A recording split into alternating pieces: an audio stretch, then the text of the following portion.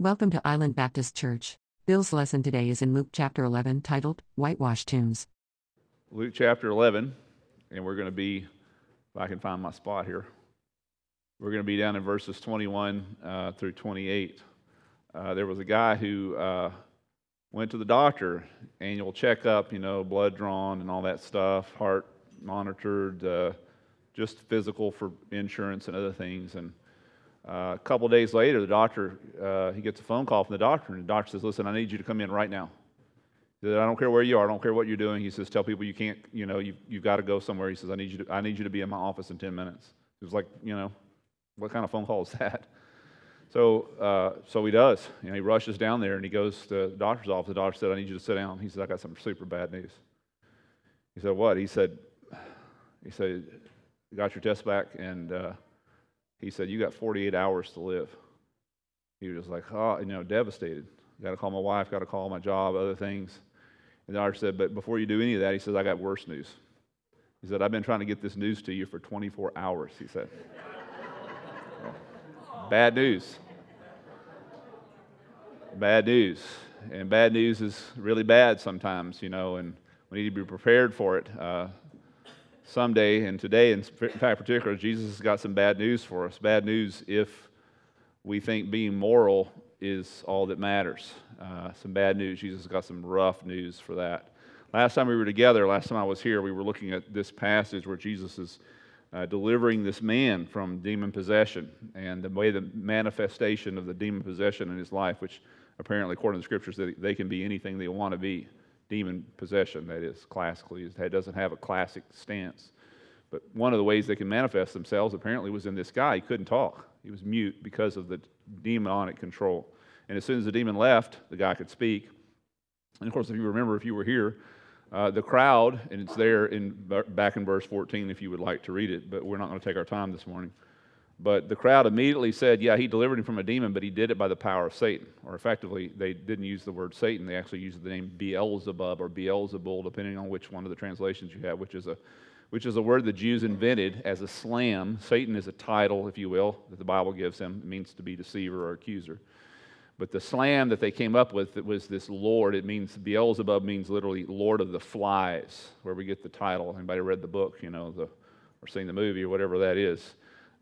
Not at all related in any way to what's being spoken of in the scriptures other than just simply the name. The word means Lord of the Flies in the sense of the flies that gather around a dunghill. So it's the poop. In other words, they're saying you're the poop god. It's a slam against Satan. So you're by the power of the poop god, by the power of the dunghill, you're the king of the dunghill. That's how he delivers them out. And Jesus is, as I commented last time, not a redneck. Because if a redneck had been there, they'd have killed all of them, for sure. And my question is, I was contemplating that, thinking this morning, why wasn't he a redneck? How many of you ever had the question, "Hey boy, were you born, close the door, were you born in a barn?" Jesus was born in a barn. How do you escape being a redneck? I don't understand it. His crib was a manger. He was raised in a small town. His dad was a blue-collar worker. How was he not a redneck? I don't get it. Well, we better be glad he's not a redneck. In fact, he's definitely not, in the strict sense, for sure, because he is the Son of God. He dealt with them as God would, very graciously. God is being gracious to all of us. You know that, right? So you're not sitting around calling him the king of the dunghill, but he's still being very kind to you, not giving you what you do deserve. God is being very gracious to us, and he was being very gracious to them. He begins to, instead of calling down fire from heaven, which is what a redneck would have done, he begins to question their logic. He says, "Can't you see how logically this doesn't work? That it takes someone more powerful than Satan to cast out Satan?"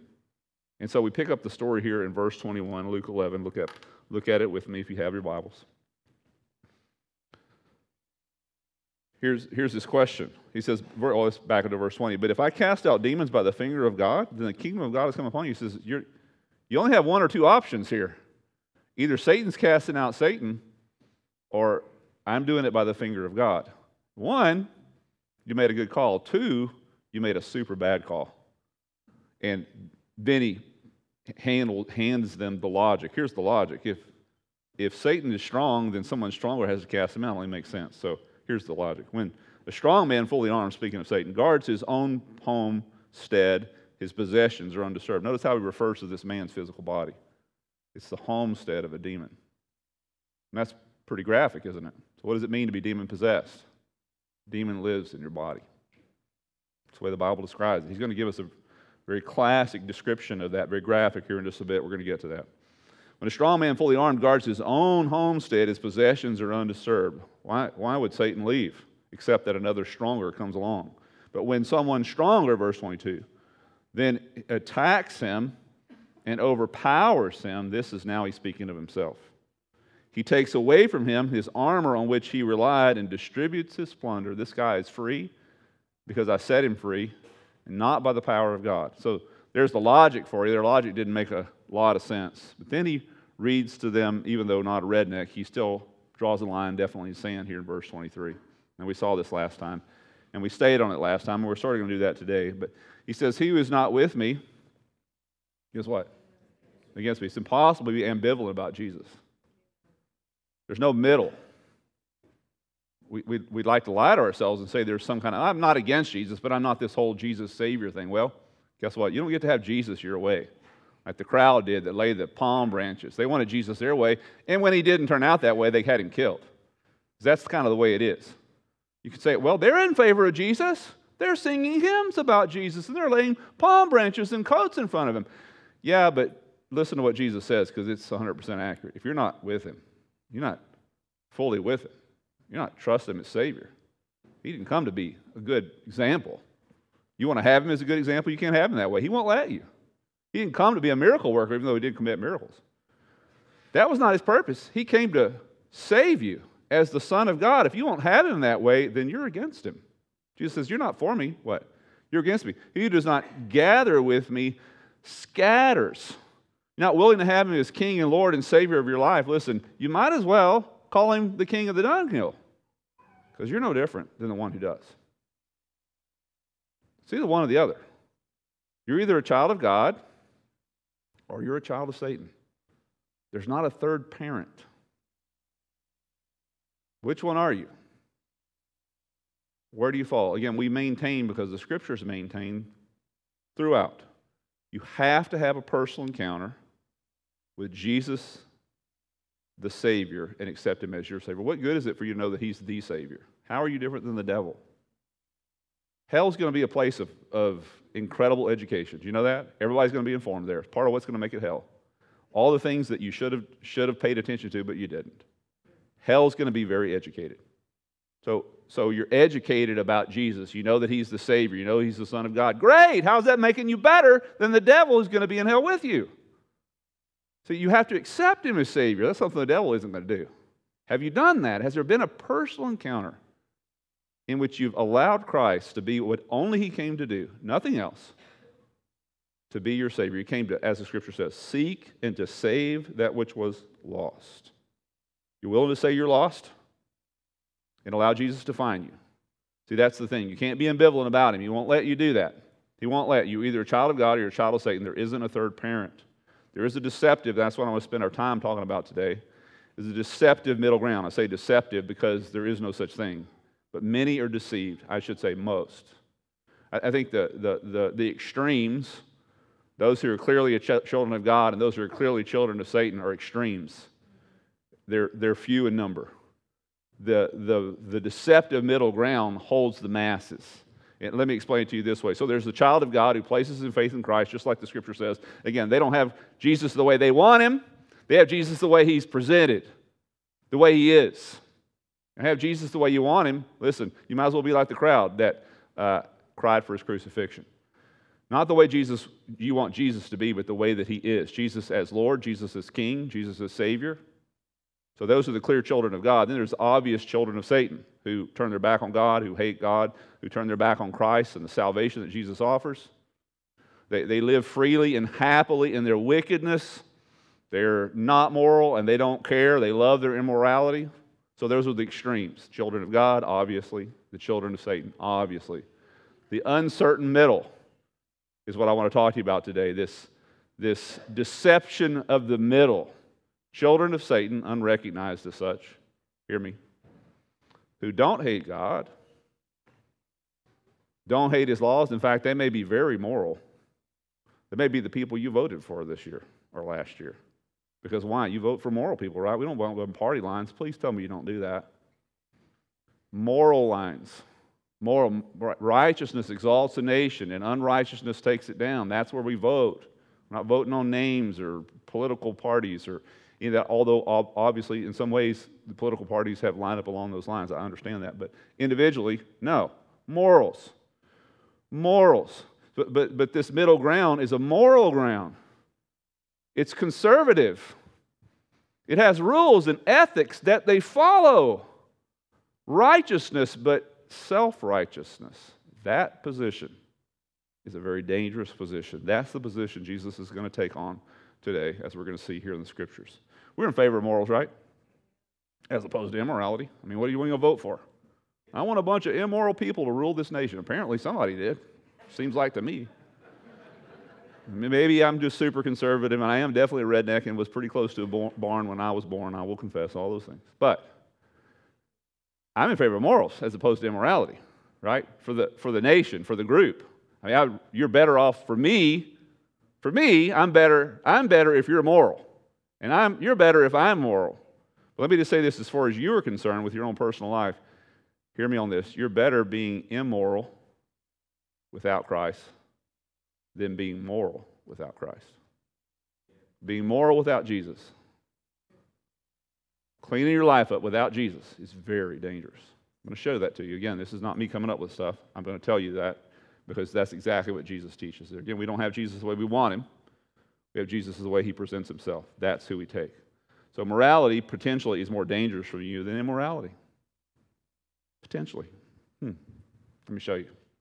So you clean your life up, adopt a new standard, turn over a new leaf, new way of living and acting. You got rid of your addictions and your debauchery, and you've changed and gone a different way. You've adopted a new system, and you're following that system to the best of your hearts, but you've done all that without Jesus. You've gotten spiritual without Jesus. You're in grave danger. So, because reformation without regeneration is a very dangerous place.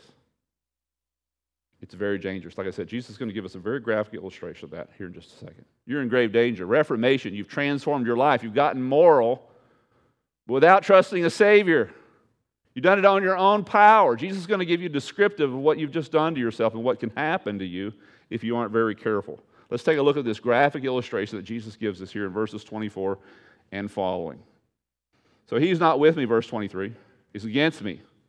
And then he goes back to this whole demon possession thing, except he's not talking about the man who he just delivered from demon possession. He's talking about the group who's saying he's from the king of the dunghill. He says, when an unclean spirit, this is very clear, when an unclean spirit goes out of a man, so unclean spirits can live in men and women? Yep. Deal with it. I don't know what to say. It's in the Bible, deal with it. Unclean spirits do that. They leave. Unfortunately, they return. Passes through waterless places. Of course, their spirits is not talking about literal water. They're dependent upon physical human beings to accomplish their purposes. And outside of human beings, it's like being in a desert for them. So not finding any rest, he says, I will return to my house. Oh, that is a very important word, right? The word my. You might want to underline that one. Notice it never was the guy's house. It was the demon's house. See, we'd like to think there's a middle ground. So I'm either God's, or I'm Satan's, or I'm just me. No, there's no me. There's no me. You never own the house. It's either one, or it is the other. And you have to decide. In fact, purpose in life. You want to know, what is my purpose in life? That is your purpose in life. You need to decide where you're going to fall for all eternity. It's a big decision. Super big. So he says, I'm going to return to my house, the demon says, because it is his. How do we know? Because he just walks right in. He walked out, he walked in. And when he comes, notice, he finds it swept and put in order. This guy cleaned his life up, got his morals right, got himself off the street, got himself corrected, apologized to everybody he knew, and guess what? Did it make him better? No. Actually, it made him worse. Then he goes and takes along with him 7 spirits more evil than himself. They're all bad, demons are. Some are worse. This guy is 8 times worse, 7 times worse, or even more, depending on the multiplication factor you want to use here for how evil these things are. And they go in and they live there, and the last state of that man becomes worse than the first. Why? Because he got moral without Jesus. He reformed, but he wasn't regenerated. He got religious, but he didn't accept the Savior. See, there's a huge problem with that. You're better, not to say we're voting for immorality here, but you're better staying immoral. At least you only get one demon in the factor that we're talking about here. At least you only had one.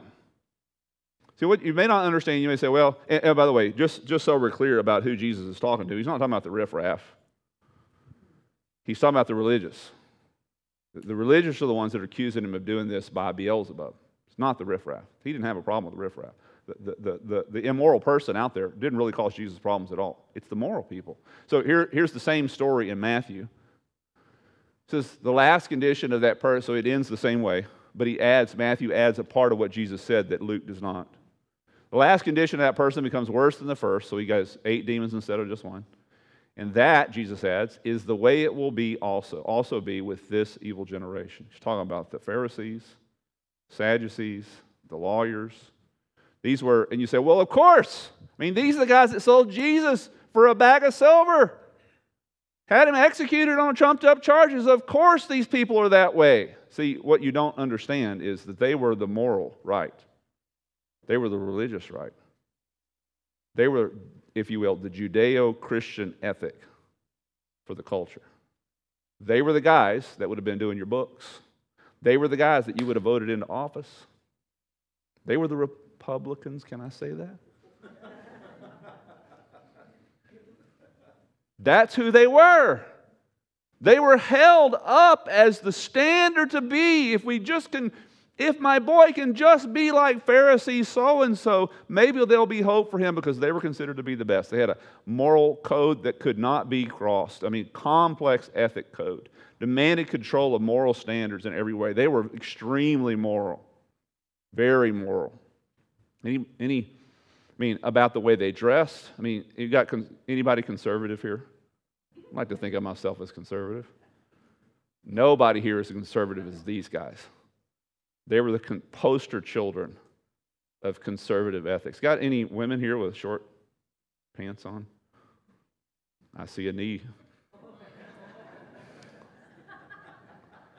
Do you know, of course, we like to think of Muslim as being these ultra-conservative, make their women all dressed. You can't see any skin, just the slits of the eyes. That's not Muslim. That's Middle Eastern. That's old Middle Eastern. That's the way the Jews were originally with their women. They were extremely conservative. You didn't see skin. You dressed a certain way. You washed your hands a certain way. They had code upon code upon code upon code, all kinds of stuff. Now, they were extremely conservative, extremely moral, just to the great extremes. So don't come with this, oh, they were the worst people. No, they were considered the best. But their morality did nothing for them. In fact, it made them worse. They're the same ones that had Jesus killed. See, what happens is the morality gained them nothing. In fact, it made them far worse, because they were people who cleaned their house, right? How clean can you get this thing? How clean, how straight can we have it? Our women are dressed in a certain way. Our men are handling a certain way. Our words, our actions, everything that we do. We wash our hands 7 times before we have a meal. I mean, how could you be more moral and religious and the Judeo-Christian right than any more possibly than they could be? None. And yet they had cleaned the house, very clean. They left it empty. No Savior.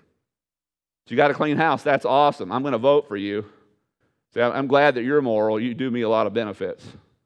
But I'm just saying your morality without Jesus may not do you any good whatsoever. In fact, it may make you way worse. Way worse. They cleaned the house, that Jesus says, but you're kicking the door wide open for more of the worst stuff. The condition of those people were worse in the end than it was in the beginning. Morality did them no good. Talk to me about your morality. Like I said, I'm glad you're moral, as opposed to being immoral. But if you don't fill the house, you clean the house, but you haven't sold it to the Savior, you're in trouble. It was a morality that perceived righteousness that made them think that they were okay. They weren't. Didn't need a Savior. They were their own Savior, you see. Put them in a very bad place. So they were like, Jesus describes another place, and we'll see that in a minute, as whitewashed tombs. So you're traveling through the Middle East in the first century, you come across these beautiful ornate houses that were pearly white. And sometimes this was a house that someone lived in. Sometimes, though, you would think, well, I would love to live in a place like that. You find out it was built for a dead person. You go inside, there's a coffin in there. Wow, from the outside, it looks like a great place to live. From the inside, no. We travel, I know all you're going to go to Israel with us this fall, right? Nod your head, yes. We may not get to go ever again. Come on, we haven't been gone for 2 years. You go to Israel with us. We went a couple of years ago, 3 or 4 years back. We got to go to a place called Petra. You've heard of Petra before? That's where they have stuff like this. It's in Jordan. It's not in the land of Israel. Petra is a place. This is an edifice, but it's carved out of solid face of the rock. That's a big mountain there, a big granite mountain, big sandstone mountain. And the Arabs of the 1st and 2nd century had a lot of money because the camel trade had to pass through this region. It was a very tight canyon. In order to pass through, they had to pay a tax to these Arabs that lived there, and they had to use their water because there wasn't any other water. These guys got filthy rich. The problem is they live in the middle of nowhere. Where are you going to spend it? You got a stack of gold the size of this room, and there's no Walmarts, there's no Amazon. Your wife can't go to, the mall. There's not one of those. Where are you going to spend it? So guess what they did? They hired architects and stonemasons and sculptors out of Greece and out of Rome, the best that money could buy because they had the most money. And they had them come and carve, paid them equivalent of millions of dollars to carve these edifices like that, like this one. Look at that. See, that's just a stone face. Like I said, don't you want to go to Israel with us? Come on. Anybody see, what is it, Raiders of the Lost Ark? That was in one of the scenes. Incredible, carved straight out of. Here's just another picture, they were everywhere. Just one after another, after another, after another. They're gorgeous, they're beautiful, they spent tons of money on them. It's all great and wonderful. You're all like, wouldn't that be cool to live in a place like that? I mean, you don't got to lock no doors because, man, who's going to come through a mountain and get you, right? All wonderful and great. They look awesome until you realize that they were never intended for anybody living. They are all tombs, 100%. No living person ever lived there. All that money for that. Looks great, right? Anybody ever traveled to Egypt? We're not going to Egypt, but just so you know. One of the places of attraction you may have never heard of, it's called the Great Pyramid. You know what a pyramid is? It's one of them. It's just a building to hold a dead person. It's awesome. It's great. We travel the whole world. We pay a ton of money, and they did too, to build what? Just a grave. That's all it is. That's exactly what Jesus says these guys are. They look awesome from the outside. They've got everything clean. Everything's in order. They've got code upon rule upon religious observance upon this and that. They are the moral ultra right. Everybody votes them in. Everybody loves their morals. But their morals have done nothing for them. In fact, it's made them worse. Far worse. Listen to what Jesus has to say about the moral right of his day. Look next page for me, verse 37. So they look like that on the outside. I'm going to go back to the other one because I think it's really cool. Look like that. Beautiful edifice, strong, clean. What a place. Wouldn't you want to live there? But in fact, on the inside, nothing but dead stuff. Verse 37, Luke 11. Now, when Jesus had spoken this, the Pharisees asked him to have a lunch date with him, and he went in and reclined at the table. So he's eating lunch with these guys, these morals, these ultra-rights. And when the Pharisees saw it, he was surprised that Jesus had not ceremonially washed his hands, because these guys wash their hands 7 times before a meal, every time, never fail, from childhood. Very religious, very conservative, never missed a beat. Jesus doesn't follow their rules. They're like, oh, he's not a moral person. And then this is Jesus about to give you an example of how to break up a lunch date. Here you go, verse 39. Wow. Now you Pharisees clean the outside of the cup, right? That's the way it looks on the outside. And of the platter of your lives, but inside of you, you are full of robbery and wickedness. You put on a show. But in fact, there's no Savior. Just a hollow shell. Nothing but dead. You foolish ones, did you not he who made the outside make the inside also?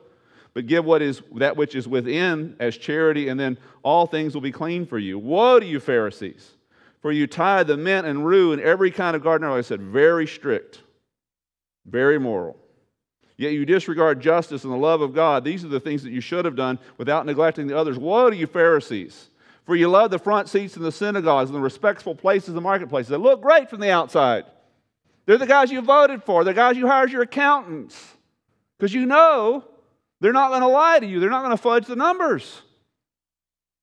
Woe to you, he says, for you are like concealed tombs.